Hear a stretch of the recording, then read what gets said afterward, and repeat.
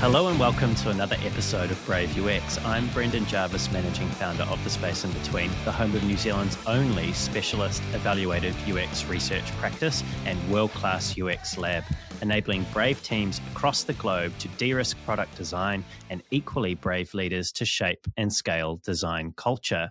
Here on Brave UX, though, it's my job to help you to put the pieces of the product puzzle together. I do that by unpacking the stories, learnings, and expert advice of world-class UX, design, and product management professionals. My guest today is Uday Gajendar. Uday is a UX architect at Automation Anywhere, a San Jose, California-based company that develops world-leading robotic process automation software. At Automation Anywhere, Uday is responsible for creating a cohesive user experience across the whole product family and working with leaders of other disciplines to shape a progressive design culture. Across his 20-year career, Uday has wrestled with design challenges in enterprise, startup, and agency contexts, including for well-known companies such as Adobe, Frog Design, Facebook, Netflix, LinkedIn, PayPal, and Cisco.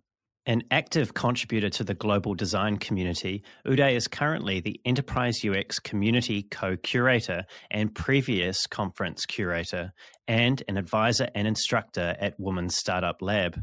He's also been a regular speaker at popular conferences and events such as South by Southwest, UX Australia, and the IXDA's Interaction Conference.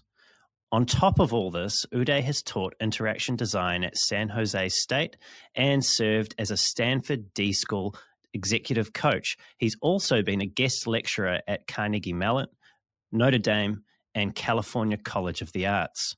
A seasoned design practitioner, design leader, and deep design thinker, be prepared to be challenged as we explore design leadership and the future of product design. Uday, welcome to the show. Thank you, Brendan. It's great to be here. It's great to have you here. And I noticed when I was researching for the conversation today, Uday, that you consider yourself an artist at heart. And I got the sense from looking through your website that you're never far from your sketch pad. Where does your love for sketching come from? Oh, that goes all the way back. I think when I was a child, I always enjoyed just drawing and sketching, particularly toys. I collected Transformers and G.I. Joes. And I love just, positioning them and then just try drawing them, literally just trying to emulate their poses and so forth. And that's where it all kind of got started. And then it kind of evolved into comic book drawing. Once I discovered comic books, Uncanny X-Men, and I realized, oh, wow, you can actually get paid to do this. And it kind of became a little bit of a dream of mine, still a dream. One day I'll become a comic book artist. Who knows? Have you still got your collection of G.I. Joes and Transformers? I recently came upon them, rediscovered them when I was helping my parents kind of clean out our storage closet. And lo and behold, we found the boxes with some Transformers. Wasn't all of them. I'm not sure what happened to all of them. And some of the G.I. Joes. And I actually did kind of set them up and pose them around. Took some photos, posted on Facebook. That was a fun little nostalgic moment. Yeah, very cool, very cool. Were you tempted at all to have a look on eBay and see how much any of them may have been worth now? I was tempted to, but I didn't actually quite do that. Instead, because part of that clean out, we discovered or rediscovered my old collection of comic books. And it was a big box, and I had to find out how much those were worth. Sadly, not too much. I was hoping for a little bit more value, but it was nice to see to have them rediscovered. Yeah, especially considering they were quite important in terms of how you got started in the creative arts. And I understand that when you left high school, you went to study at the University of Texas at Austin. And I couldn't help but right. Yeah, I couldn't help but notice that you studied, I believe it was engineering and fine arts, but you didn't complete. And I was curious, what's the story with your first foray into university education there?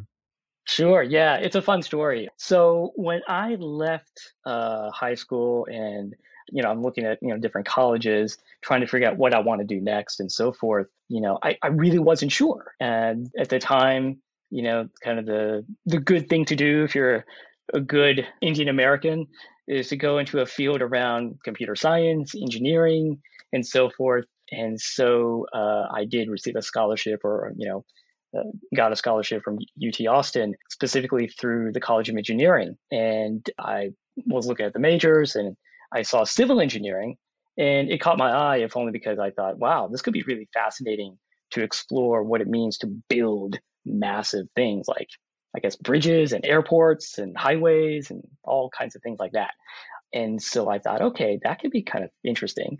It was technically within, I believe, the architectural engineering program or college at that time. And so I thought, okay, architecture, engineering, building, some interesting confluence of activities there. And I guess the sketching and drawing can somehow play a part in that too, as well as my penchant for mathematics and engineering. But I quickly realized that civil engineering just wasn't right for me. There was an introductory class I had to take, Intro to Civil Engineering, and I'll never forget basically it was concrete that hit me hard, quite metaphorically and literally, because you got to understand the materials of concrete and wood and steel and so forth. And I remember reading the book and trying to process this and understand it, and it just wasn't connecting with me. I had a really hard time just developing, I guess, the gestalt of what that means. And I barely got like a C, I think, on the final exam, something like that. I struggled really hard, really mightily with that subject. And we had some projects. I really had a tough time with that. And so around that time, a friend of mine, very good friend of mine, we grew up together. He had actually gone out to Stanford and he was majoring in, I think, biology or something like that. But he had mentioned there was a product design program at Stanford, which is a blend of art and engineering. At least that's how it was framed at that time. And that piqued my interest. I'm like, oh, that's kind of interesting. I wonder if I could look into that. And so I actually came across the Rhode Island School of Design summer program in industrial design or product design. So I'm thinking, oh, maybe I should try this out. It's like a 9-week summer course and see where it takes me. At least do the exploration and try it out. I was also eager and excited to try a different part of the country.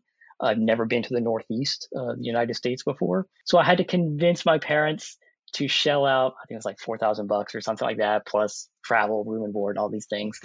A little bit of a hard sell. The question that comes back, especially from, kind of first generation immigrant parents is, so what kind of job are you going to get? Are you going to be successful? Are you going to be able to take care of yourself and so forth? And I was able to find some data around that at the time, labor statistics kind of stuff around industrial design and people who hire them. And so I think reluctantly allowed me to go there. And so I did the program for that summer. I fell in love with design. I knew that's what I wanted to do. It was the perfect blend of, yes, kind of the mechanical engineering side, as well as the artistic side of sketching and creativity and manifesting something that you can put in people's hands and bringing all those pieces together from psychology and art and engineering and so forth. So I just had to pursue this further. So I went back to UT Austin for my sophomore year, changed my major, knowing that at that time, I think it's different now, but at that time, UT did not have a design program per se in product or industrial design. So I knew I had to transfer to another college or university to pursue a degree. So I'm already thinking strategically, how do I make that happen? Okay, first step, change my major to fine art. Not exactly the proudest moment probably for my parents. I don't know. Well, let's go into that actually, because you mentioned that earlier, that there was this expectation that I think you used the term being a good Indian American, that you would go and pursue a career like you had set off when you first studied at UT Austin. What are those sort of pressures like to live with, and where do they come from, and why are they so strong? It's interesting. I think part of it comes from, and again, I have to speak from the Indian American experience. I cannot speak for any other cultural identities and ancestries, but certainly for being an Indian American in the South, in Louisiana, which is where I was born and raised, as part of a small kind of collective or a community of Indian Americans, most of whom were affiliated with the local universities at the time, Louisiana Tech and Grambling State. There was a sense of, doing the right thing or the good thing, which was, either you major you go be a doctor, lawyer, business person, or engineer, computer science or engineering. And those are kind of the fields that are known to lead to a sense of being successful, instill a sense of pride, I think, within the family. And that I think from a parental perspective, they made the arduous journey to come to the States, get settled in a very different kind of environment, in a very different context. Possibly not as accepting as, as other areas in the US as well. Sure. I mean, let's face it. Look, North Louisiana was certainly an area which I remember my father was telling me about incidents of racism, prejudice. He came to the U.S. in 1969, 70, I want to say. And yeah, he told me how he went to I think it was like a restaurant or diner. He had to sit in a different part or use a different bathroom, that kind of thing. As recent as 69, 70, it's astonishing. And so I think that's part of the thinking, the philosophy and mindset to, okay, we'll settle here. There's a good job. There's a tenured professor and so forth. Many of them were, but we want to make sure we're doing this so that our children can go off and become more successful and go someplace else and can get really established and settled and develop their families and so forth. So incredibly high expectations, right? Like you're living with the sort of weight of like, we've made this whole move from our home country to give you this life in America and you shall make good on it. Yeah, exactly. So I think there was quite a bit of externalized pressure and discipline to do that. I know that for pretty much all of us, again, the Indian American kids who are in that community in North Central Louisiana, we powered through, elementary school and junior high and high school, taking all the kind of top level classes, the A level classes and advanced placement and so forth, trying to get the scholarships and move on to other places, other colleges and so forth. I took a slightly different path, to go to UT, not quite finish engineering, now switch to fine arts because I want to pursue something called design. It was kind of high risk, kind of high intensity, high tension, but being able to transition to a good school, University of Michigan in Ann Arbor, that I think reignited the sense of pride in my parents. Okay, I'm going to a good place, pursuing a program that actually is or can be successful in terms of your own career. And you went on to move on from University of Michigan to get a Master's of Interaction Design from Carnegie Mellon University, That's which right. I also understand is a very highly regarded university in the US. How have your parents reacted to your career decision as it's played out? Have they come around? Oh, yes, absolutely. Oh, good. Yes. Oh, for sure. If only because when I went to Carnegie Mellon, again, that's another kind of, it's a nice big check mark again for kind of Indian pride and so forth. Going to a very good school that's highly reputable, well established, known for very strong credentials, again, in all the main areas, engineering, business, and so forth. So that was very good. But then also when I was wrapping up my second year, so it was a 2-year master's program in the middle, kind of that summer between the 2 years, I was able to get an internship at Oracle in California. And so Oracle, Silicon Valley, high tech, another big check mark of pride and opportunity and so forth. And so I think that's when my parents realized, oh, okay, this is good. This is working itself out. Oracle actually funded my thesis project. I was one of 2 recipients of effectively kind of like what do you call it? Well, I'll say scholarship. That's not quite the right word. They gave like 10 grand to two people based on the thesis proposal and so forth. And then I landed a full-time job at Oracle upon graduation. And so, yes, my parents are very happy and excited and glad that everything worked itself out. And are you happy? Am I happy right now or at that time? Yeah, with how things have worked out. Oh, yeah, quite a bit. I mean, it's not what I originally imagined, for sure. I can say quite honestly, at the time, so this was going back to 99, 2000. So 2001, I officially graduated. So this was after kind of the big hoopla around the dot-coms and startups and so forth. Also various UX agencies. This was a time of Science and Viant and Sapient, and they all rhymed and so forth. Razorfish. There was an expectation to go to one of those companies.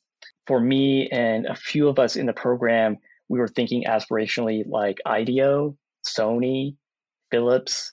They were kind of the leaders of hardware, software integration, and maybe pursuing something that's in the realm of networking technology. Internet of Things. Of course, we didn't call it that back then, right? So in a sense, I may have been disappointed that I did not end up in those places per se. Yet at the same time, I have to acknowledge that I took a road less traveled. And despite the twists and turns along the way, things have worked out quite favorably. And I'm still quite almost astonished that I've been doing this for so long at a variety of companies I never would have dreamed or imagined even existed, and I would be working there. Yeah, and it's been 20 years. If we fast forward to present day, I mean, you started work, I think, at Oracle in 2001, as you just mentioned. And right.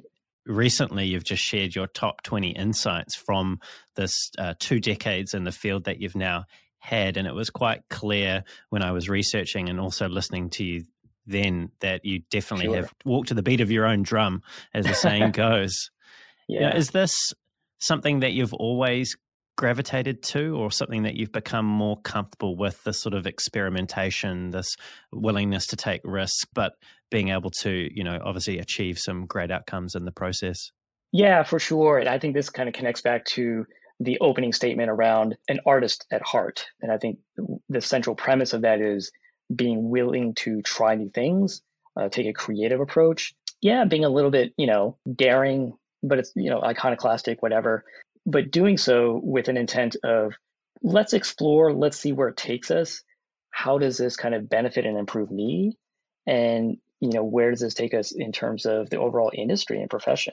I think one thing I've become very comfortable in terms of being in my own shoes about is the contributions I am making for the profession and the industry at large, and making sure I sustain and continue that kind of feedback loop through the writings, the presentations, and so forth.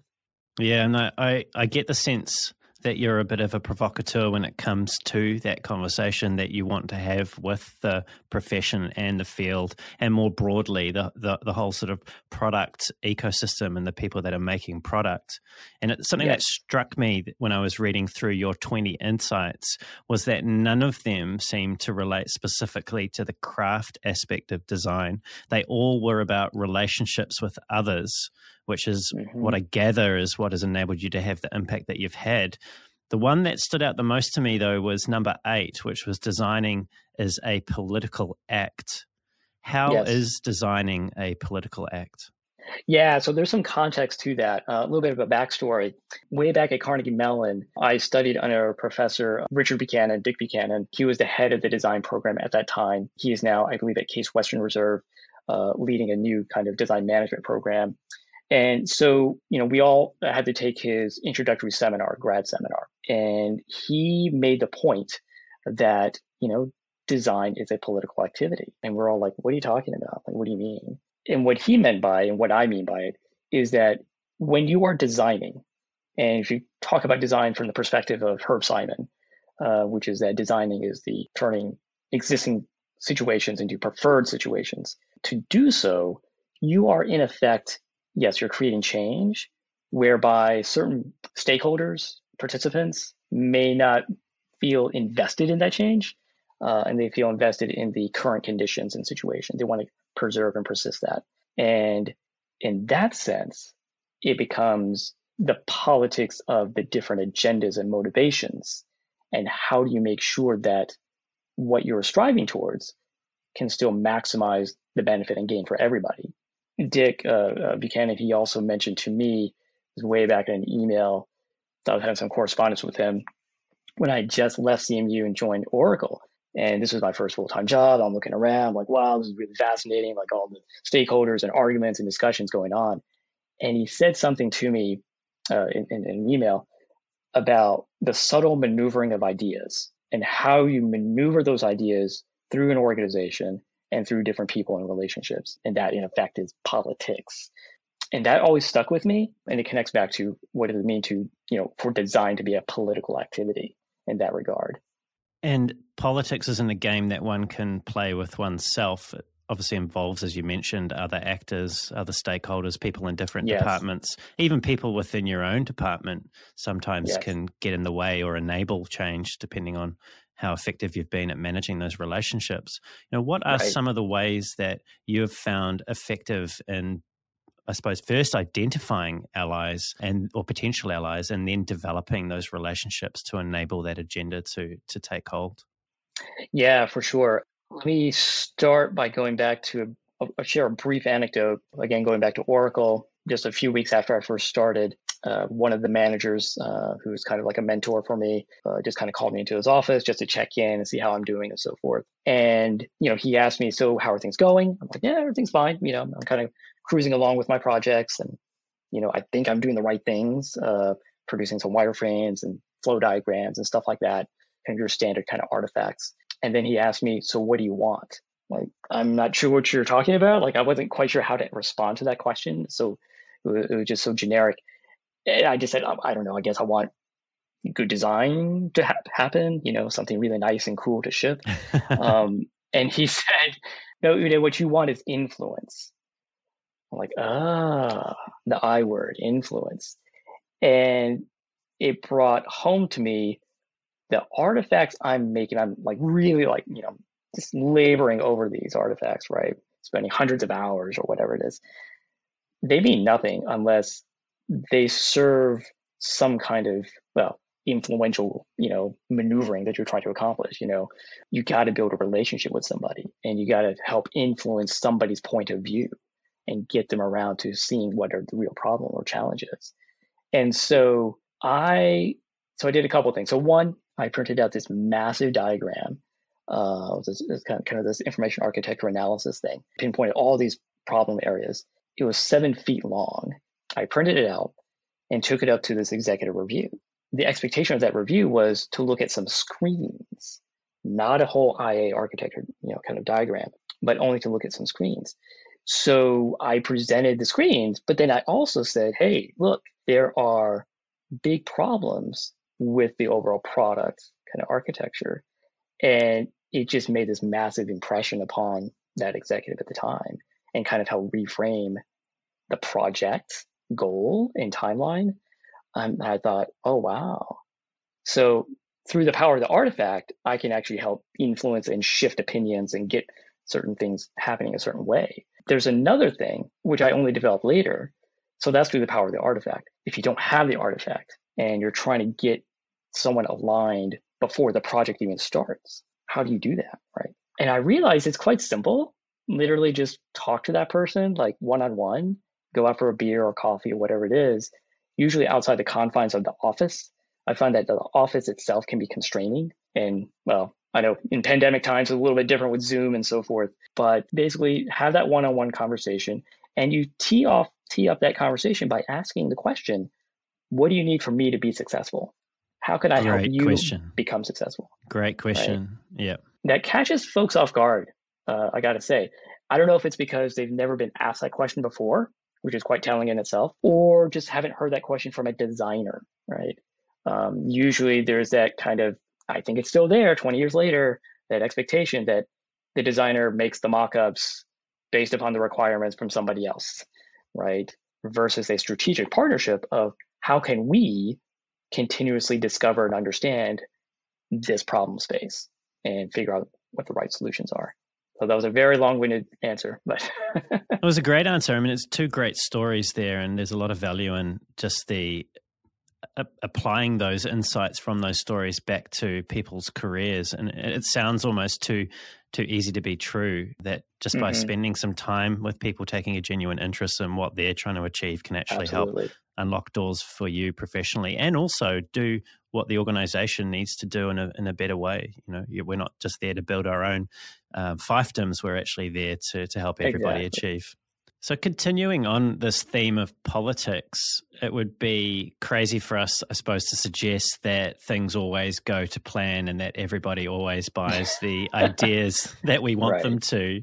You've noted that everybody wants to slay your ideas, and I think you did contextualize that in the sense that they're not always doing it out of malice, but it doesn't sound like very much fun.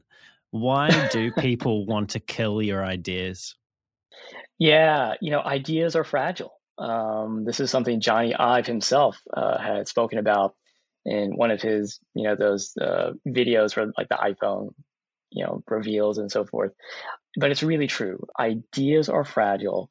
They have to be nurtured and protected. There is, I think, I don't want to say fear as a strong word, maybe a little bit anxiety, nervousness when ideas are, shown in front of people, and, concern that this could impact something somebody else is invested in, or they've already made some decisions that went a different way, and they're like, oh, great, now we got to revisit this again.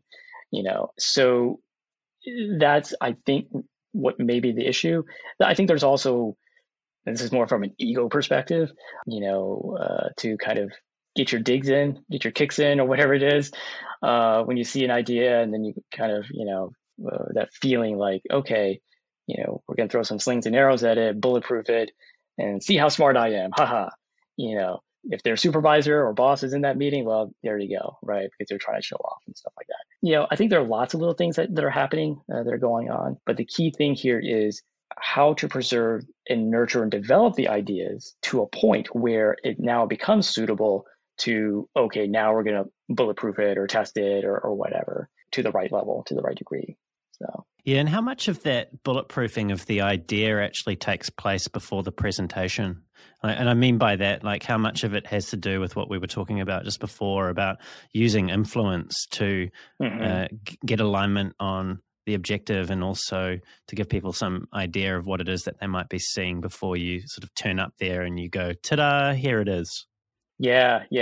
Well, the key thing is, first of all, that we bring stakeholders in through the whole process, and they witness the messy ideas being born, so that there is no ta-da at the end. It's actually, oh, this is how it's evolved and nurtured and developed along the way. And yeah, maybe we took a few pivots or shifts, maybe a U-turn here and there, but making sure they were part of that process, or at least had visibility into it and some understanding of the rationale. I also learned many years ago, when stakeholders are giving feedback and so forth, there is sometimes a conflation of understanding the idea versus agreeing with the idea.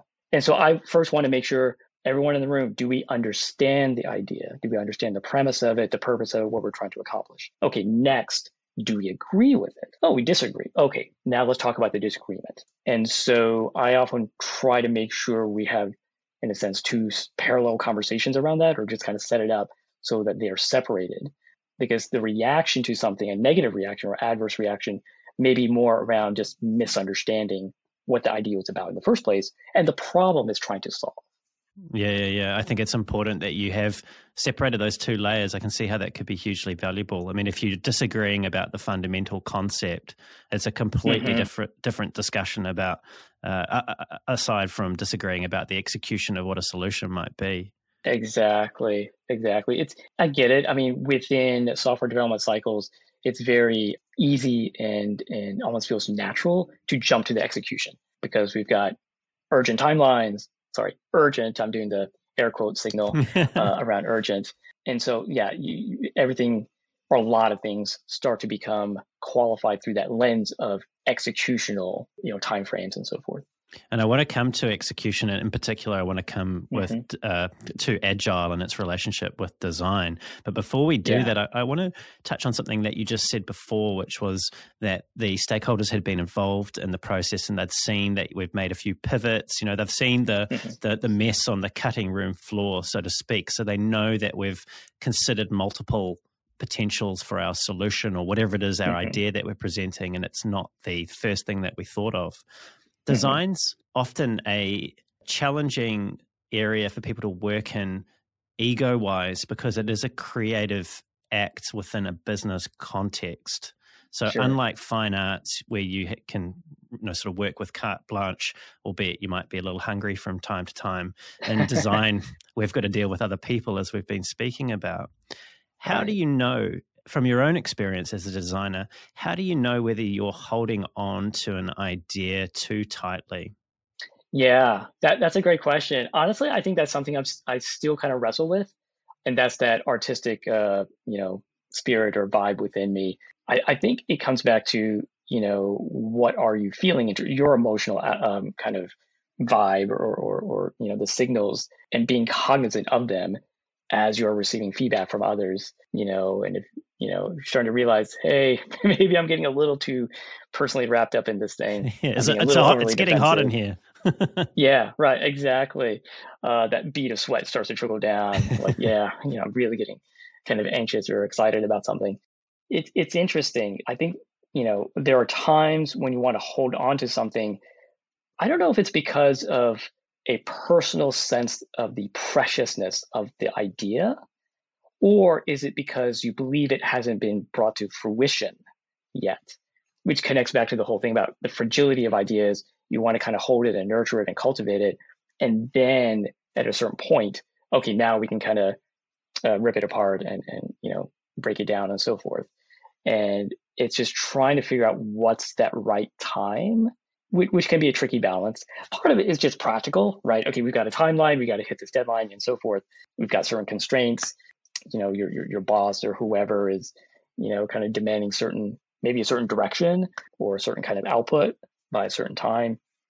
And that kind of drives things in such a way that, okay, I'm just going to have to let this go, or we got to make a pivot here.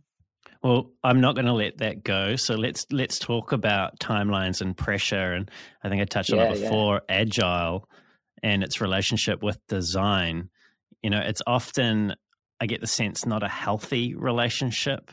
There's a focus on extreme delivery that Agile has brought to the way in which we produce products, and that has impacted how we design products. Now, you seem to agree. I've got a quote here from you now, which was, design and Agile are fundamentally at odds with each other, and that trying to make them fit into each other isn't the point. So my question is, if that isn't the point, what is the point? How can they coexist to the benefit of all concerned?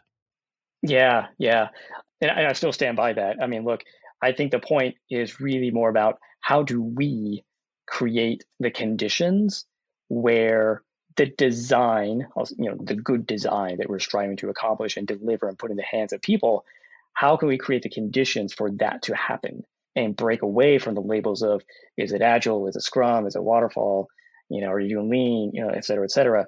What are those conditions? Because maybe the conditions are, we have to create maybe a multidisciplinary pod. We have to create a skunkworks unit. Maybe we have to create something else. But how do we create the conditions where we are learning about our users? We're feeding that into the design and development process. We're constantly iterating and prototyping and gathering feedback and using that to drive what gets built. So, and that's really the point, I think, at the end of the day, that's what it's about. What is driving what is being built and shipped? Is it an artificial schedule and deadline? Sounds like you've had some firsthand experience with those. Oh, yes, indeed. Well, when I hear the timelines, I always wonder, where's that coming from?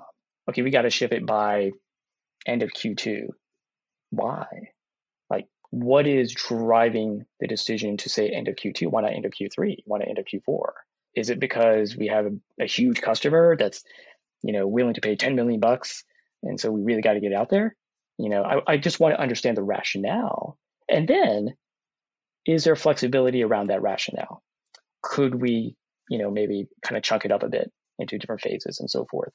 So just having visibility into that, and then some kind of, it goes back to the conversation, can we have that influential conversation around improving that schedule?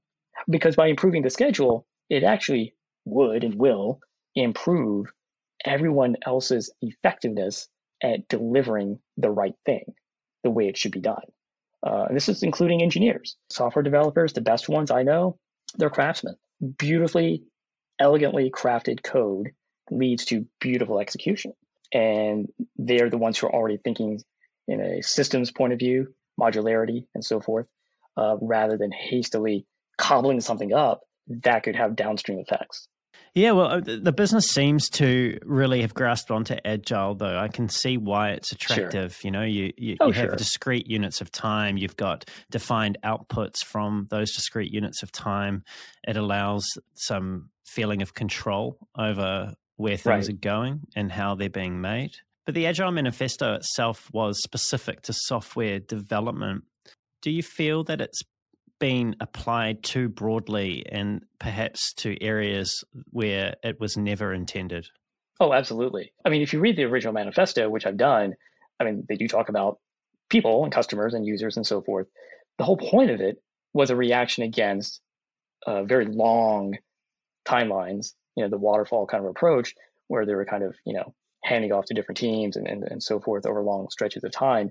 And there was not an ability to respond quickly enough to changing customer requirements. That's what it's about. How do you iterate quickly because the customer requirements are changing? It is not about continuous learning and discovery. It's not about creating a product or a service that serves customer needs. It's about tweaking and optimizing the executional method. And so that I think that still stands. So when you think about how it's being applied now, and let's face it, I mean, pretty much every company I've been at, it's not really true agile. I mean, yeah, they'll do some of the ceremonies. It's being applied in slightly different forms and fashions, suiting their needs and whatever they can do or want to do. There's always going to be some variations of it. The question is, are we being driven by the methodology of agile, or are we being driven by, we want to produce the right design that will help solve our customers' problems? Those are two very different questions. And I think they lead to two different answers, which then collide with each other.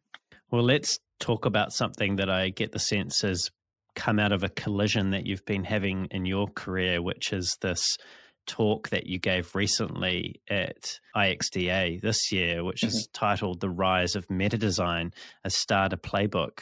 Now, in that talk, you suggested that we might currently be trapped in UX design as it's currently practiced. And a lot of that practice is influenced by what is the most popular mode of the day, which is agile. Right. What inspired you to conceive of this notion of meta design, and what change are you really seeking to make by putting this out there in the community? Yeah, for sure. Thank you for asking me about this. This is something that's become a recent passion of mine. Although the seeds for this notion of meta design, for me, were kind of planted and begun, I want to say in 2015. So this was when I had just switched over from one startup to another startup, and then I kind of transitioned into consulting for myself. But I just remember at that time very much deeply in the throes of a heavily regimented, agile-driven kind of culture and process, which was not benefiting the quality of the design that we're striving for, and it had really awful effects. No other way to put it. When you say quality, what do you mean with the quality of the design? What is it that you're getting at there? Yeah, multiple levels. One is just visual quality, just literally the alignment of the pixels and the colors and fonts and so forth, but also a sense of integrity, the information architecture, the interaction models, and so forth, all coming together in a very cohesive way. So it feels well made and well crafted. Because when you touch something and use something that is of quality, you know that there is this kind of, it's almost like a connectedness of all the pieces. Like they all just harmonize with each other versus something that was kind of piecemeal. Certain pieces aren't working because, one team worked on that feature, another team worked on a different feature, and there's no sense of modularity. And so now they're all over the place. Anyway, so yeah, that's what I mean by quality. Oh, but going back to the question around meta design and what do I hope to accomplish? So it was written in the throes of that kind of situation where I felt quality was being impacted, and it had awful impacts on the team.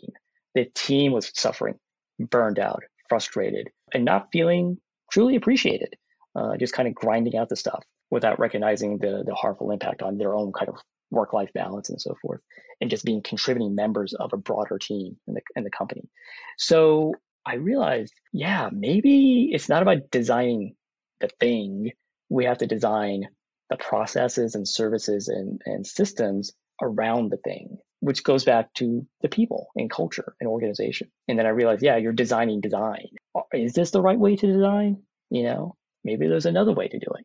And that's when I started to realize this is starting to get into some dangerous areas, right? I was going to say, this sounds like Pandora's box to me. Let's open it and see where we go. Exactly. Are designers philosophers? Are designers, in a sense, therapists who are facilitating and enabling cross-functional dialogues, which could open up its own Pandora's box of all kinds of tensions within an organization? Who are designers? What are they really? What is their purpose? But I feel And I believe by asking these dangerous questions, it will lead us hopefully to a better place where we are feeling a little bit more positive and just have a stronger relationship amongst ourselves and with our cross-functional peers. Yeah, and in that talk, you said that it feels like we're simply shipping to ship in service of high-velocity goals. And I really like this segment of the talk because you also suggested that we've had a great run at improving design efficiency and the utility of what it is that we do, but it's come at the expense of the poetics of the experience.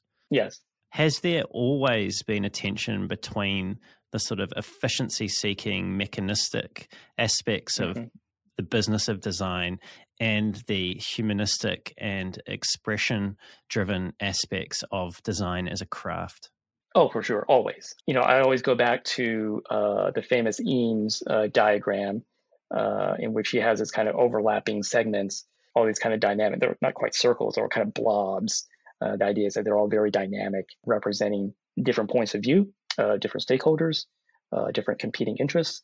Again, going back to the political activity aspect of design, but also recognizing, yes, there's going to be this kind of balancing act between the mechanistic and the humanistic. That's always going to be there. It's a question of how do you create something that is a harmony of the two, where they feel like they're connecting with each other and it's not overly mechanistic and overly about utility and efficiency, and likewise not overly poetic either, and kind of, a little too romantic, a little too beautiful. I don't know what that would mean. Not useful enough. Not useful enough. Exactly. Right. It's done purely for the romance of it. So that's always going to be intention. I do believe we have over-rotated on utility and efficiency sake, partly through Agile, partly through design systems. There's almost like an over-glorification of design systems, so we may be over-dialing on that. And once systems are in place, what's next, right? Does everything become kind of sterile? Is there an opportunity? Would there be an opportunity to inflect a little bit more poetry, elegance, quality, and so forth of a slightly different, dimension than what has been systematized? Yeah, I think the design systems undoubtedly have been great in some ways for establishing patterns that don't need to be reinvented, every time you come to do a particular piece of design. And I don't think there's any argument against that, but I do hear what you're saying there with them being overly relied upon. And I think the danger with them seems to be that they're almost treated as a project and they become, in effect, almost like company policy, which becomes very difficult to evolve and change if it's not set up in the spirit of that, evolution and experimentation that we've been talking about. Yes, exactly. I've been involved with design systems, both in my current company as well as previous ones. And I try to advocate for the notion of a living system. The design system is not frozen and rigid and brittle. It has to be living and dynamic. There are places maybe you have to be a little bit more firm, and it's got to be, rigid or strong. But on the whole, again, as conditions change, customers are evolving, users are evolving, their needs and use cases are changing, evolving. The devices they use are changing. We have to maintain that flexibility. And there are times for refresh. The brand has evolved, right? Things of that nature have changed. So if we think of it as a living system, I think that offers a very powerful kind of reframing of what a system is. And now we're start talking about ecosystems and biomimicry and biology and all these other things, which I think are quite fascinating metaphors. Yeah, and well, let's come back to this notion of design existing in a broader system, and if we're going to push further than where we currently find ourselves with craft, that we need to tap into some of those other aspects of what design or design leadership might be. Now, something that I found particularly refreshing in the talk that you gave and how you articulated this was you broke down design into three different aspects. You had the tradecraft, which is what we've been talking about with design systems, the actual application of design, the expression of design, the UX and the UI of design. But you also mentioned a second, which was stagecraft, and a third, which was statecraft. And there's a bit of a theme flowing through our conversation around influence. But I just wondered, Uday, if you wouldn't mind just telling us a little bit about each of those and why it's important to look at design as a whole in this way that you've articulated? Yeah, for sure. Those three levels of craft, I mean, for me, it's a way of thinking about the different pieces and activities that are involved in designing. And I think it gives a little bit more nuance and understanding of how we apply our craft. Obviously, trade craft is what we all know and talk about and think about, the craft of making, whether it's artifacts like a flow diagram or wireframes and so forth, prototypes. But we also want to think about, what is the purpose of that trade craft? Well, a lot of it is we make in order to understand and interpret like a set of requirements, translating it from a 100-page document into a prototype, right? Now we can have a richer conversation about our intent and the benefits for the users. Then there's another level of craft. I call it stagecraft. And what I realized for myself, and as I observe other designers and the teams I've worked on or worked with, we're staging workshops all the time, collaborative kind of efforts. You set up a war room, these kinds of stagings of events and situations and moments with cross-functional peers. And yeah, you'll get something out of it, but that may not be the purpose. Maybe the purpose is around the conversation. We need to get these 5 stakeholders talking to each other because they never talk to each other, or the right hand, left hand kind of a problem. So in a sense, we are setting that up. It is performative, admittedly, but there is theater. There's a theatrical quality to it. And as long as it enables dialogues to happen, that's a good thing. And then it's also leadership as well, isn't it? I mean, it's something that we're doing in the act of trying to change and alter the status quo. As part of our political activity, we're actually, as you said, setting the stage for change to happen. Yes, exactly. And that's why you have multiple levels of craft in order to exude or demonstrate that leadership capacity, which then takes us to the third level of craft, statecraft. And this is around, yes, the politics, influence management, relationship building, all that kind of stuff. And, going back to what I've said previously, it is through the relationships that the designs can happen. And hopefully the output and quality can be achieved through that, relationship building, partnership building, especially with an eye towards a strategic connection between yourself, your team, and those cross-functional peers. You spoke about them as levels, and I couldn't help but think also, as we were talking about some of the softer skills that may be required to achieve, in particular, statecraft at the level that is useful for furthering design, that there may be some correlation between the levels of design craft and the seniority of the design practitioner or leader. Is there, or are these skills that anybody at any level or any number of years of experience in design can actually learn and apply? Yeah, the way I think of it is it's almost like proportionality over the course of your career. So maybe in the beginning of your career, proportionally, you're doing a lot of trade craft. You're cranking out lots of stuff, maybe participating in some workshops. You may not set them up, but you may participate in them. And you're probably not doing a lot of statecraft just because you're not having as much visibility. But then the proportions start to shift as you evolve in your career path. Let's say if you're moving from, let's say, an associate designer toward becoming a lead, a principal, an architect, where the rotation or the proportionality is a little bit higher now on the statecraft end of things, a little less so on the tradecraft. So that's kind of how I see it.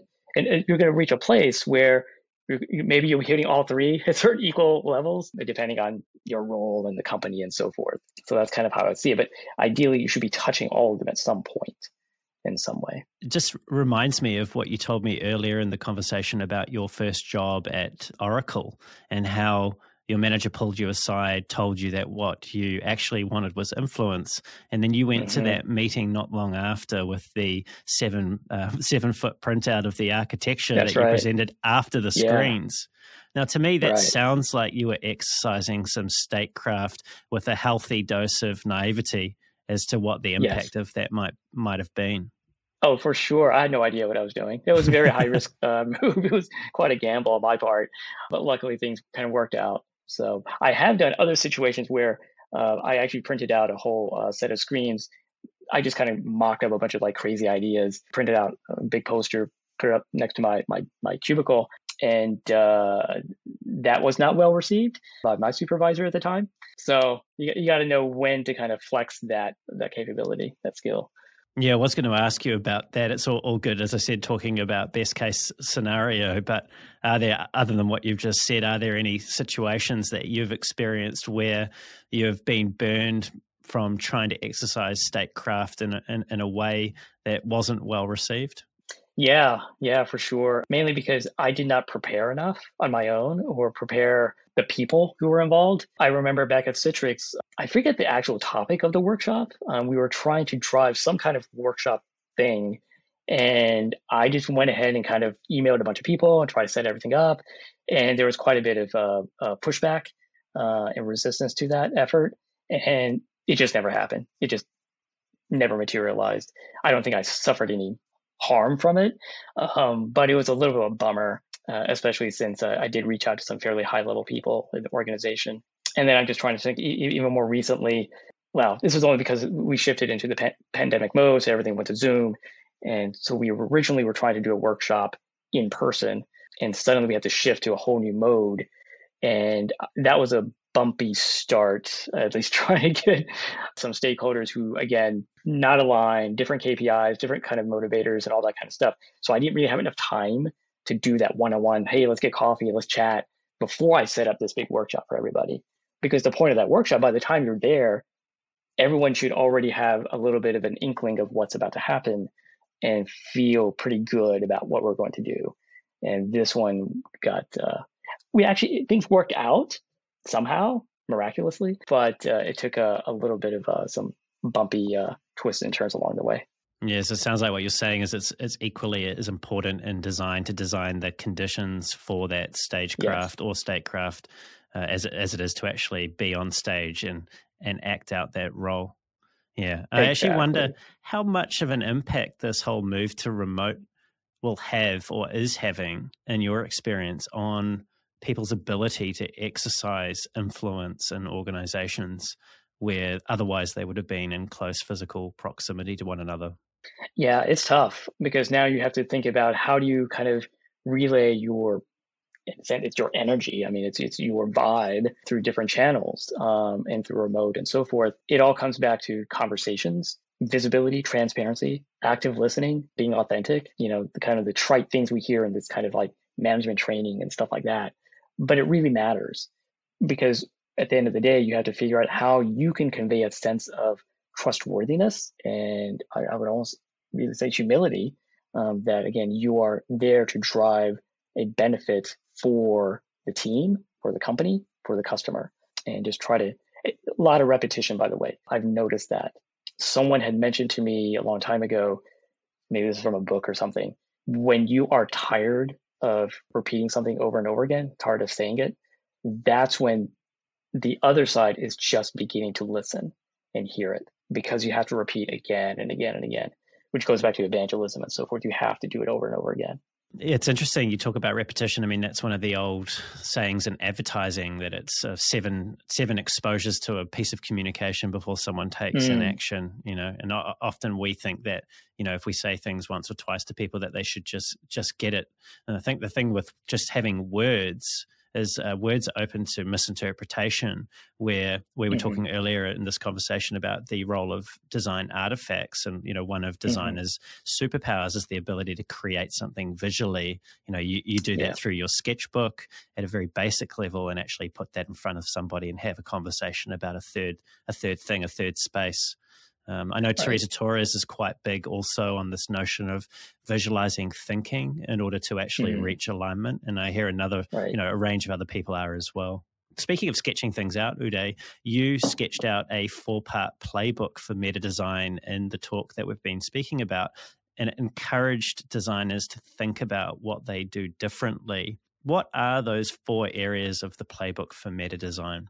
Yeah. So those areas, and they do have this kind of intersection amongst them, right? I mean, it comes back to a few basic things. So with kind of strategic, a way of thinking, kind of strategic foresight, you want to look ahead to the interconnection of processes, opportunities, activities, and how they all relate to each other, and keeping that in your mind. It is very much systems thinking in a sense. At the same time, you want to be provocative and bold and kind of risky with your ideas.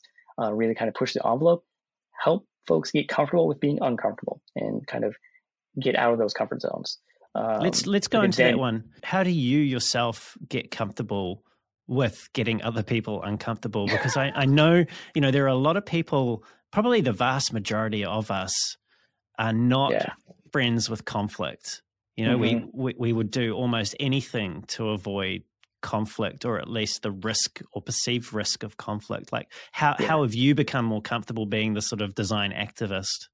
Sure. That's a great question. I don't like conflict either, but I do like, I guess, debating, challenging, provoking around the ideas and the possibilities, the potential. And, when I hear no, I want to understand, so what's really going on here, right? What's the risk, right? What's the trade-off? What's the fear, the anxiety? And let's kind of navigate around that. And then basically close with like, let's just try it out. Let's see what happens. What's the worst thing that can happen, right? Yeah. And often it turns out the worst thing really isn't that bad or likely to happen. So why don't we take a few days and explore this idea and see what comes of it? And so just continuing on to the other pieces of that playbook. So reflection in action. This is really important, I think, for designers to really kind of, and this is going back to Donald Schoen and Reflective Practitioner, as you're creating, making workshops, having relationships and so forth, or setting them up. What's the impact here upon yourself, upon the team, the company, and so forth? What are the consequences of those actions? And, will this lead to career growth for yourself? Will it lead to habits of excellence for others? And so forth, that kind of reflecting. And then the last one, give it that fancy phrase, intellectual humanism.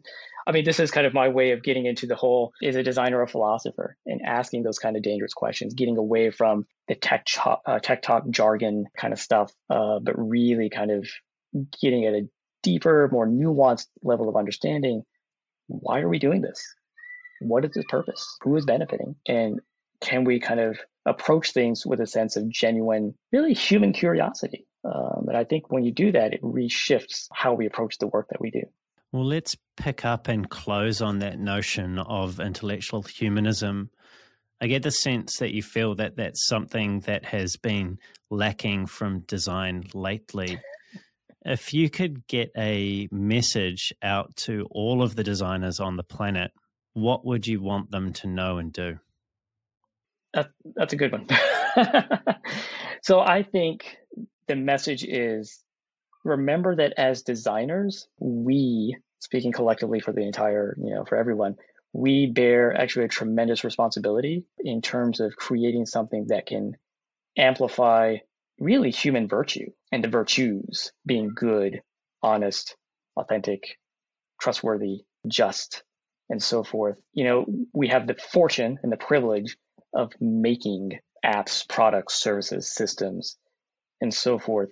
We want to make sure that whatever we are making is imbued with a real sense of human character and dignity, more so in certain areas, medical, for example, healthcare, financial services. But, this is true for everywhere, because at the end of the day, people are using what we make. And we want to make sure that they feel good about it and maybe reflect a little bit of human virtue in terms of what they're interacting with. It's an important message and a great place for us to leave things today, Uday. What a great conversation. We've certainly covered a lot of ground. It's been very challenging, at least it has for me. It's made me think about a lot of things differently. Sure. And I really want to say thank you for so generously sharing your stories and insights with us today. Absolutely. Thank you, Brendan. It's been a real pleasure. And thank you so much. You're most welcome. Uday, if people want to find out more about you and the things that you're up to, your writings, your presentations, what's the best way for them to do that? So I've got links over on Medium. I've got a collection called The Designer Speakeasy. These are essays pulled from ACM Interactions that I've written, as well as various other writings. That's probably the best place, going to Medium. I do have my own website, www.udanium.com, which also has additional resources. Great. Thanks, Uday. And to everyone that's tuned in, it's been great having you here too. Everything we've covered will be in the show notes on YouTube, including where you can find Uday and also the resources that he's just mentioned. If you've enjoyed the show and you want to hear more great conversations like this with world-class leaders in UX, design, and product management, don't forget to leave us a review and subscribe to the podcast. And until next time, keep being brave. Hey!